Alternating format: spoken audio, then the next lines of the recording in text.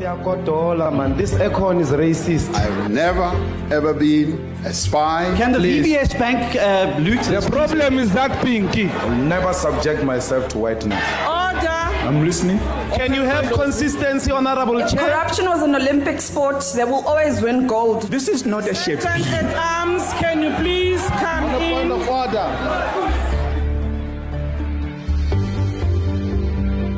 Greetings and salutations. Welcome to another episode of Sunday Times Politics Weekly with me, Amil Amrao. Thank you so much for tuning in and thank you for the support over the past couple of weeks. It's been a crazy couple of weeks in the politics spectrum, and I'm joined in the studio by my politics colleagues here at the Sunday Times, Zingisa Mvumvu and Apiwe de Klerk. I'm told Juanita Hunt is going to be joining us later on in the podcast, so we look forward to that as well.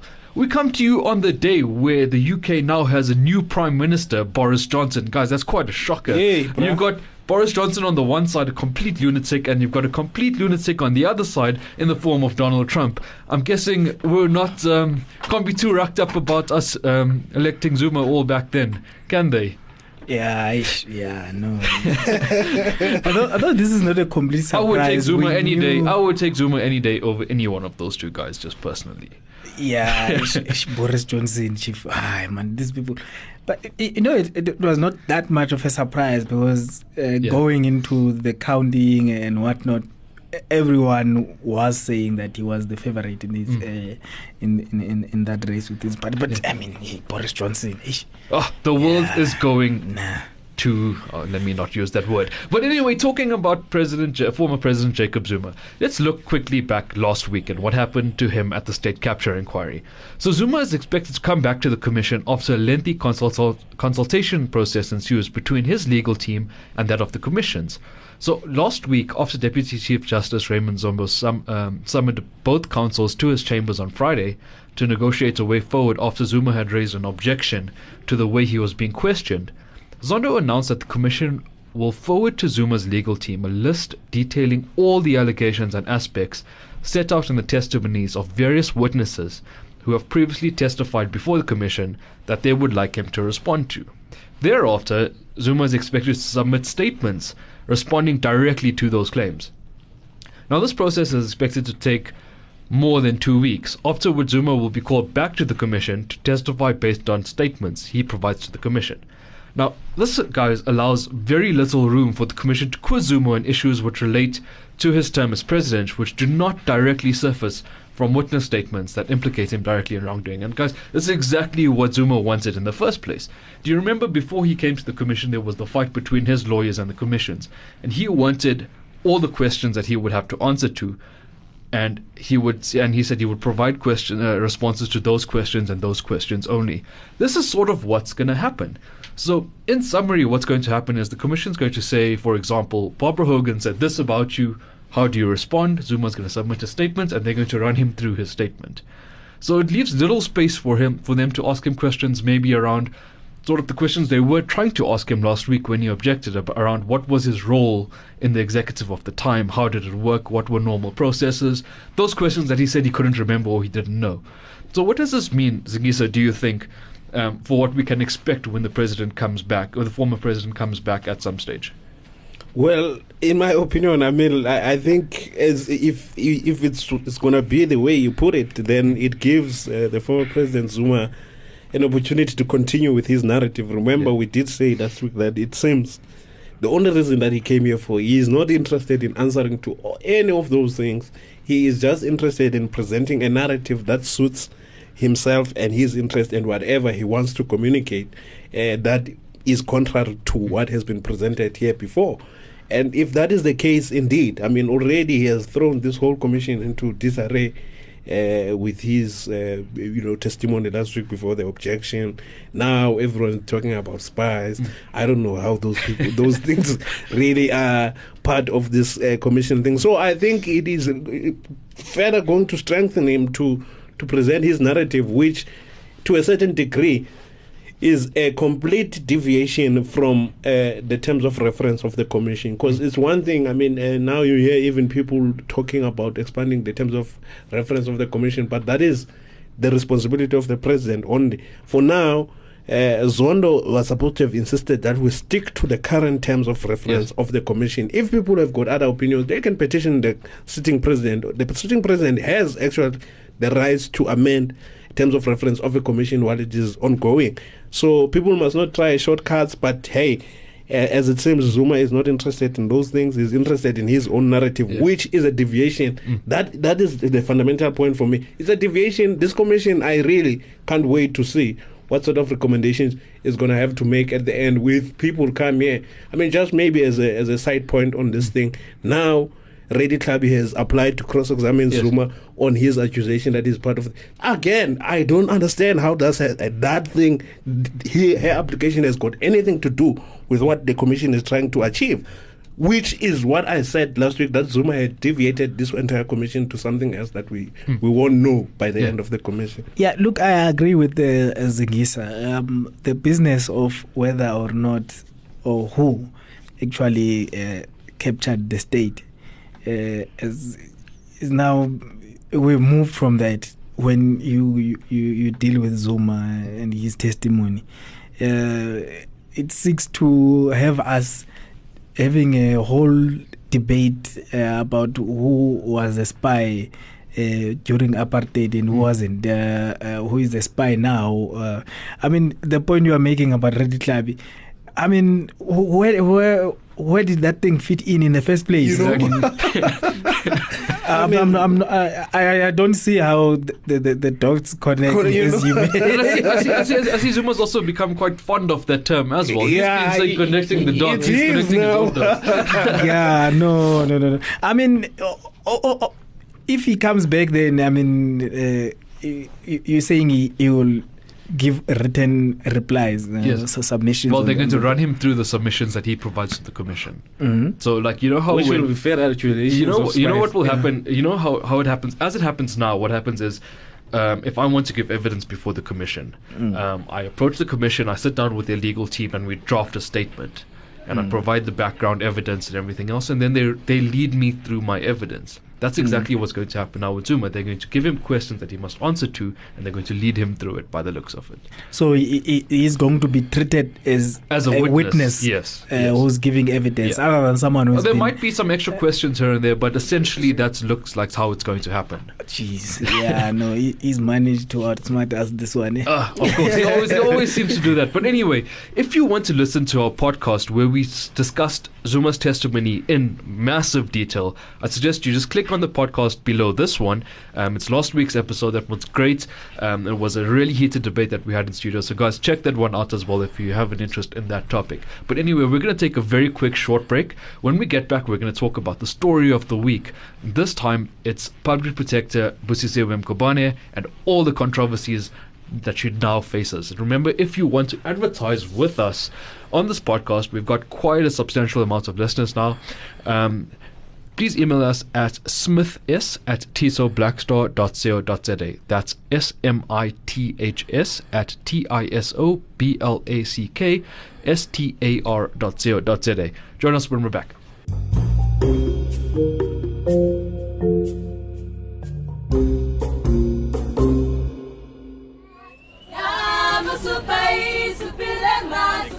Join me, Paul Ash, in a beautiful soundscape as we explore the world in the Sunday Times Travel Podcast.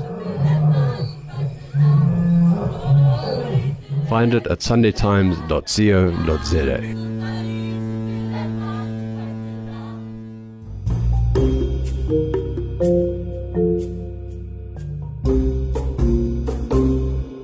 Welcome back. So anyway, we've got Public Protector Busisiwe Mkhwebane in the spotlight once again because there's just so much surrounding her. She's got to fight battles on all three ends. She's got the president who came out this weekend basically slating her in a very respectful way. We've got the North Gauteng High Court today listening to arguments from Gordhan, Pravin Gordhan, Public Enterprises Minister, on him taking his reports, her reports against him on review as well. And then we've got a Concourt judgment against her yesterday. So there's a lot that she's facing. Juanita, let's start with her woes with the president at the moment. It all started last week when she released her Bosasa report into President Ramaphosa. What did that report say in summary? I think that the fight actually didn't even start on Friday. It started earlier in Yeah. the week when Ramaphosa entered the legal fray and decided to join Godan in his Yes. application to review that case where she found him to have violated the constitution with regards to Ivan Pillay And the SARS Rogue and unit. the SARS Rogue Yes. unit. And then also taking his own action against the public protector, asking the courts to basically state a declaratory order on whether the remedial action that the public protector recommends does it stand if it's taken on review. And so that's basically how the week started. Come Friday morning, the public protector then holds a press briefing and then releases her report into whether Ramaphosa misled Parliament or not. And the main findings are that Ramaphosa inadvertently, deliberately misled Parliament when he answered an additional question by Musi Maimane on November 8, 2018 about a donation made to Bosasa. We know the history. Yeah. Ramaphosa came back a few days later clarifying that actually what Maimane was talking about was a donation to his CR17 campaign. She also found that Ramaphosa acted or violated the Executive Ethics Code, acted inconsistent with his office, by not declaring the donations made. She found that there was sort of conflict of interest there. She also found that there may be enough suspicion or prima facie case of money laundering as well. So it was really a damning finding. I want to talk about two things with this. One, and maybe she mentioned it in the report, I haven't taken a very good look at it, so I've just briefed over it, but how do you prove that somebody deliberately did something rather than mistakenly? Right? And two, was there a need for Ramaphosa at the time to declare who was donating into his campaign? Because nobody else did at the time. Let's talk about that. Okay. Look, Kanita and I, we actually had was it that long? It was a long a discussion over the matter. I want to the deliberate part. How do you prove someone deliberately misled Parliament? You have to have evidence. Yes, exactly. That the person prior to being asked such a question, they had direct knowledge or they had the info that was being referred to, which they misrepresented. Then there's no way, unless I'm mistaken, where she has been able to prove that. So her justification for that finding, in an interview she said, she has proof that the president knows. How she deduces it is that A, the president knew about the campaign, B, he knew some of the donors, and C, he went to fundraising dinners, so he knew what was happening holistically with the campaign, so he ought to have known about this particular donation. Look, you see, that argument only holds water insofar as it has to deal with the declaration of donations. And not whether you misled Parliament. Not whether or not he misled Parliament. Because, what if I donated 5 rand towards Ramaphosa's campaign? You must know all those intimate details. If he himself says, I was not involved in the day-to-day managing of the account. The money was not being sent to my personal bank account, and there were people who were managing that. They weren't telling me each and every donation that is coming through. So I don't understand how she gets to that. It's going to be very difficult to then you prove that. And secondly, the other point, insofar as remember the report that I told you about. There's a report that I actually ran a story online for it about a certain MEC in Western Cape, Bonginkosi Matigizela, who they had complained against him that his birthday was funded by people who were doing business with his department. Secondly, he failed to declare it. Now, she found... Was it a surprise birthday party? It was a surprise birthday party, yeah. She found that he had done nothing wrong. And now, it's the same principle. It's basically the same principle. And in that case, it's even worse because the person who is the partner to the minister was involved in organizing the birthday. His PA allegedly was involved, and when he rocked up to the birthday party, he found familiar faces, some of whom were actually doing business with his department. So as an MEC, you would have expected someone like that to say, wait a minute, so and so and so and so and so and so were there. Did they contribute? I mean, the next day, and then how much did they contribute, and then you declare. But she found that no, that was not the case. Then how do you then not apply the same principle to someone who says, I was not involved in the day-to-day? These are the people that I know would have contributed, including myself. Instead, I feel that she should have then said, the people that you've just told me that have contributed, you ought to have declared. Insofar as it comes to them. And that's the others fine. You didn't know. And that's fine. Yeah. She should have done that. She didn't do that. I think she became excited to be the one who pulls the trigger, and she missed. There's many legal issues that I think the president may win on. After reading both her report and the responses that was given to her preliminary report. The first one that will definitely, the court will rule in favor of Ramaphosa, is the fact that she did not give him the remedial action to look at before she made it public. Because that was the very same reason the court overturned the the South African Reserve Bank and ABSA case, and the Constitutional Court yesterday also reasserted that, to say the fact that you didn't do that is against the Public Protector Act. Also in the Quinty case, that's why the court interdicted the matter. All right? The second issue here is they are arguing jurisdiction. They are saying you have no jurisdiction to look into CR17 funds. This issue is about Bosasa. Talk about Bosasa and nothing else. I don't know what the court will say in that regard. I mean, for me, this is more a political issue. Why did the president need R500 million to run an ANC internal campaign? That is, for me, the political issue. Believe me, you need that much money and more. And obviously what Aphiwe was saying about the conflict of interest, those are real issues.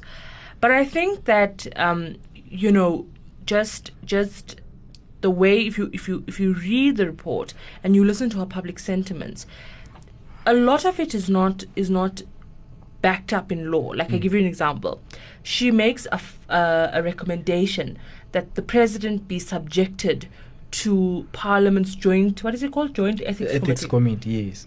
Because he was deputy president. Firstly, a president is not a member of Parliament. So how do you then get subjected to a committee of members? But I've seen people arguing that at the time. Right, but now let's talk about that. What? Yeah. Now, in her own report, that's what we're not talking about, like, other people's arguments. We're using her own reports.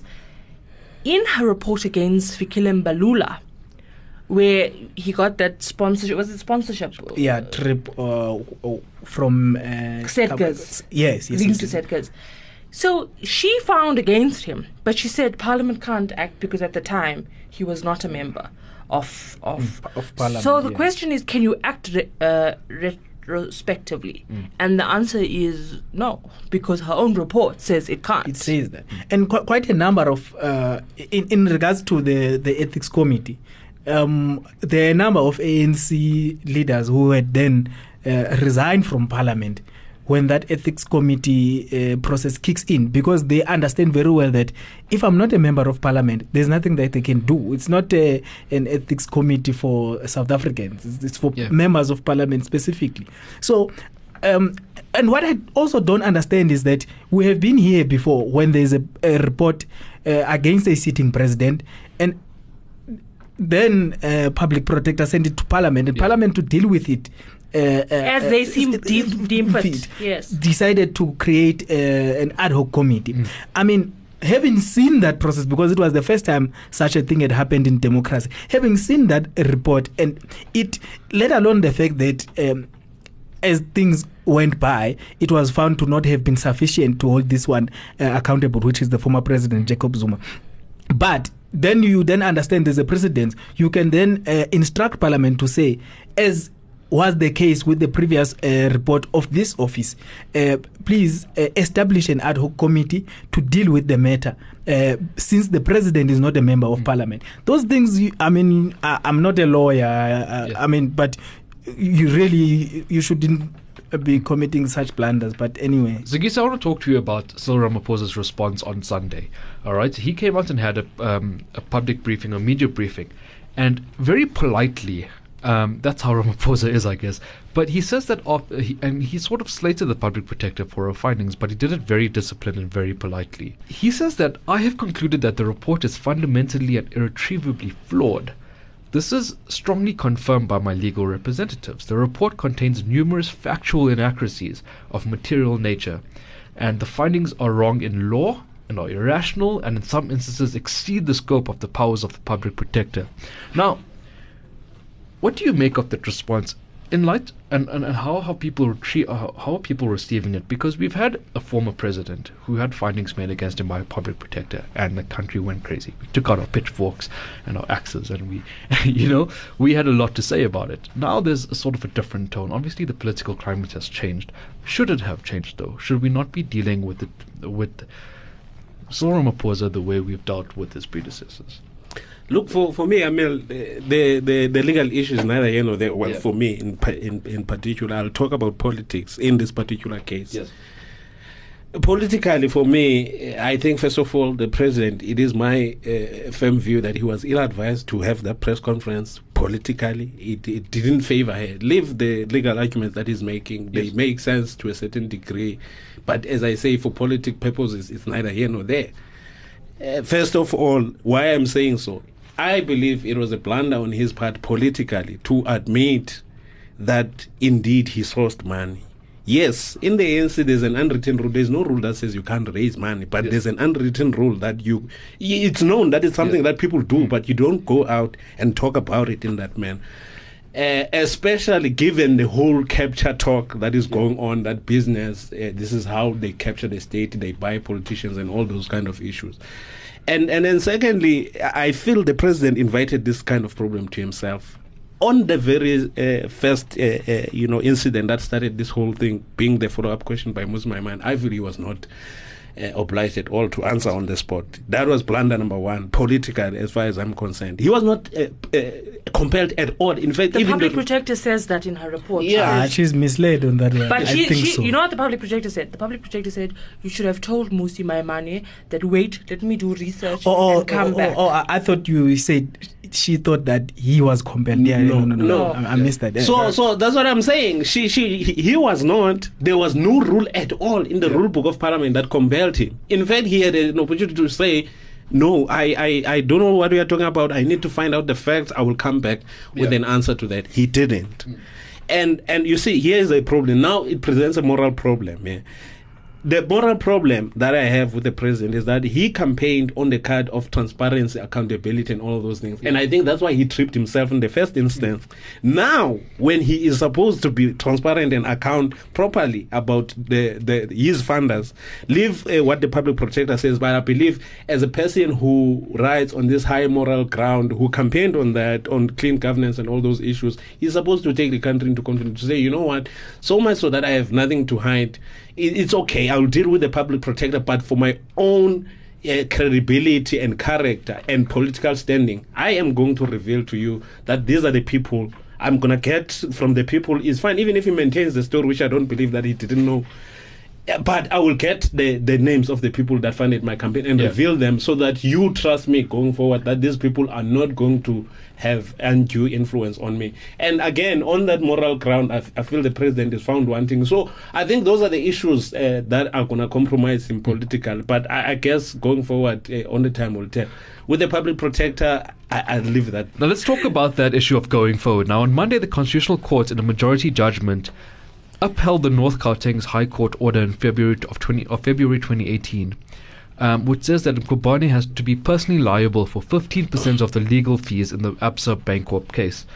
Now, in that report, she had tasked the Special Investigating Unit with the recovery of 1.2 billion from Absa relating to a bailout for Absa's subsidiary Bancorp.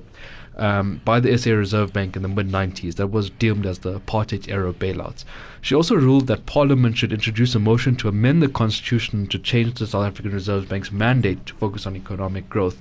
So that's one judgment that's been found against Mkhwebane. And then on the second hand, the other battle she's now have to deal with is Pravin Gordhan's application to the High Court as well, challenging her report, her remedial actions against him in the SARS Rogue Unit matter. Now, we'll obviously have to see what comes of that.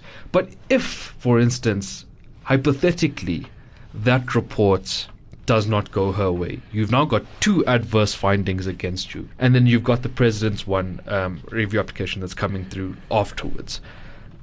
Where do you think Mkhwebane stands going from all of this? Do you think her fate is now sealed? Do you think that she's on her way out? Should it be left to Parliament to make that decision? Where do we go from here? Is our public protector, does she actually have the public's interest at heart? So I looked at Judge Sising Kampepe's findings yesterday. She obviously delivered the majority judgment by the Constitutional Court. And it was scathing. You heard things like flawed, unintelligible, dishonest. You heard such, strong language from the justices at the Constitutional Court. And their argument was that the public protector was dishonest in the High Court application. She didn't make information. Only when she was backed into a corner did she then come forward with information. Why do you meet with the president of the State Security Agency on this matter and then not declare it in your report? Then there was issues of the actual findings, the way she acted. So they made a finding against her conduct, which is why they then agreed that she should be personally liable in the matter, right? The minority court judgment was the one that really intrigued me, because the public protector said she notes that judgment, which has no legal standing, right? And that was written by the Chief Justice, Mogoeng. And the Chief Justice said, it's so that Mkhwebane's report is so bizarre that anyways it was going to be reviewed. He says that's not even in question, the fact that the report would have been overturned. Because how do you recommend that the Constitution be changed? But he felt sorry for her and said, she made a human error and she shouldn't be held personally liable for the cost, because this will crush her and it will also create a precedence for other public protectors not to act without fear or favor or prejudice. So that was interesting. But the reality is, if this was any other scenario, any other political atmosphere, that judgment alone, I think, besides Estina, besides the High Court judgment in this matter, besides the Nkwinti case interdict, besides all of those issues, I think this Constitutional Court judgment is enough to remove a public protector. You lied under oath. You had one job. And you lied under oath. You violated the Public Protector Act. You violated the Constitution. The court has found this. For me, it should be the end of the road. Well, I agree and disagree with. You can't have your cake and eat it. Let me say I disagree on the last part. I listened to the earlier points on the last part of the removal. You see, also still on that same judgment, I believe that all the justices, they were agreeing on the substance of what the public protector got wrong. But when I read the dissenting judgment by Chief Justice Mogoeng, it's premised on the fact that our justice system is not on destroying and finishing people off, but it's a corrective one. He even makes an example to say, even people who have killed people, who have raped people, that is why, for instance, you have no right, according to our constitution, to castrate them, as our other people have suggested that rapists must be castrated. But it's to put them in jail and put them through a correctional services, a system that will rehabilitate them so that they come back into society as a better person. A more corrective sort of a justice system. And that's what I believe in as well, in that instead of trying to destroy the public protector completely by removing her from office. No, but that's only about cost. He was only making the finding about costs. No. I'm saying on the removal now. I'm coming to the removal to say, also on the public protector, yes, she blundered in law and all of those things, but how then do you issue a judgment such that it doesn't destroy her. It doesn't cause financial ruin to her. 900K, my brother, is no child's play. Where is she going to get that? This is a financial ruin. You are financially ruining someone. That person has got a family to support. What happens to the fact that you ruin the economy for that time? The economy suffered. No, actually, Mogoeng goes on there to say where you say I like how you quote him, where he says that there was no question that judgment was going to be overturned. He goes on to say, therefore, I don't understand why even the economists would panic. In fact, if anything, the people of the Reserve Bank were supposed to say, guys, man, don't worry, this thing will be overturned, which is what he says. He says there was no chance that case was going to make it. So you see those kind of things. So yes, she committed a blunder, but how do you correct her going forward? Let me ask you this question. No, wait, I'm going to ask it directly to you because I know you're going to say something to this effect. Well, let me just put this out there. Now, Mogoeng's sort of rationale here is on the basis that somebody's incompetent at their job. But what if it's a deliberate? He's not taking into fact that she's deliberately doing this. She could be deliberately doing this to appease a certain faction, as Kampepe and others kind of pointed to. So I can understand trying to correct someone who's incompetent and trying to get them better at their job. And got the law wrong. Yeah, got the law wrong by their own mistake. But what if this person is now acting deliberately to further somebody else's campaign? That's a different story. Should that person be given the same amount of tolerance up here? Okay, I'm going to sort of be careful not to say the public project. We're not saying that it's no, for sure. Let me Chief, let me speak for myself. What's going on here? So I'm going to be careful and not say she's deliberately acting for that particular faction. But when she came out with those findings, especially about the mandate of the Reserve Bank and changing of the constitution, we were shocked. But Kandi, what's going on here? You see what I mean? It came out as if she doesn't understand why she's there, what she's there for. Yeah. And I think personally, look, based on my own assessment and on her own, inconsistencies, which we pointed out on the one of the president, it seems as if she doesn't understand. But understand the law. Yeah.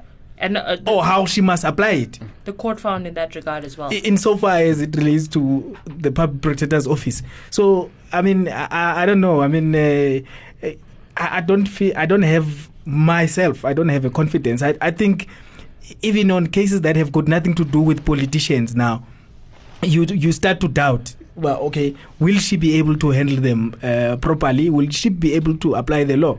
And also, look, it's a pity, and law experts have said that what is there in the rules of parliament and so forth. Yeah.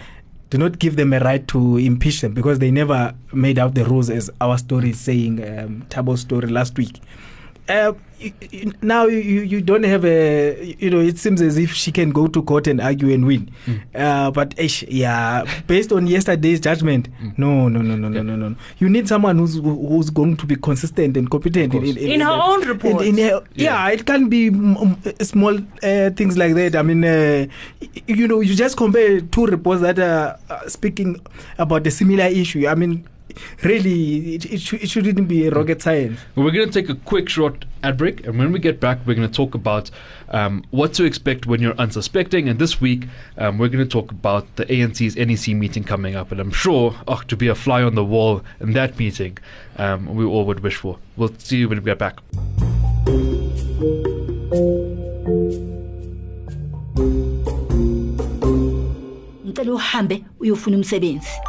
Young people are making their mark. Get up. Tune into the Sebenza Live Behind the Hustle podcast every Tuesday to find out more about what fascinating careers are out there. You can find us on the Sowetan Live website, or you can follow us on Twitter on Sebenza Live. Sebenza boy. Sebenza girl. Sebenza. Yavamdana.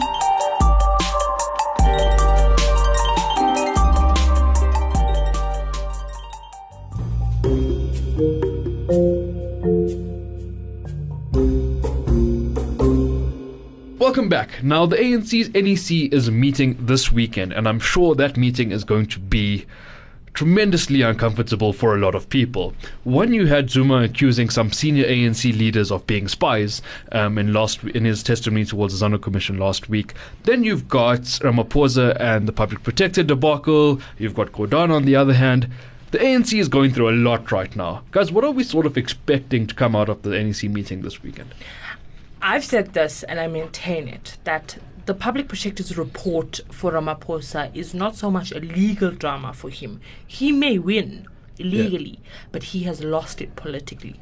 Politically, this is a crisis for Ramaphosa, particularly because he has admitted to do something that's banned in the ANC, and that is to launch a formal campaign to get elected intra-party. He said in the press conference on Sunday, everyone died. It was not a normal election in 2017. There were so many candidates. Everyone raised quite a bit of money. But the reality of it is that you got caught. And none of them have actually... I've never heard NDZ saying I had a presidential campaign. Yeah, everyone, and I mean, we know that people had, watches. And the reality of it is, we also know, as per the Sydney Mufamadi report, that even state money was used for the NDZ campaign. But that's not, we're not about the whataboutism. We are talking about the facts at hand. You raised almost $500 million rand.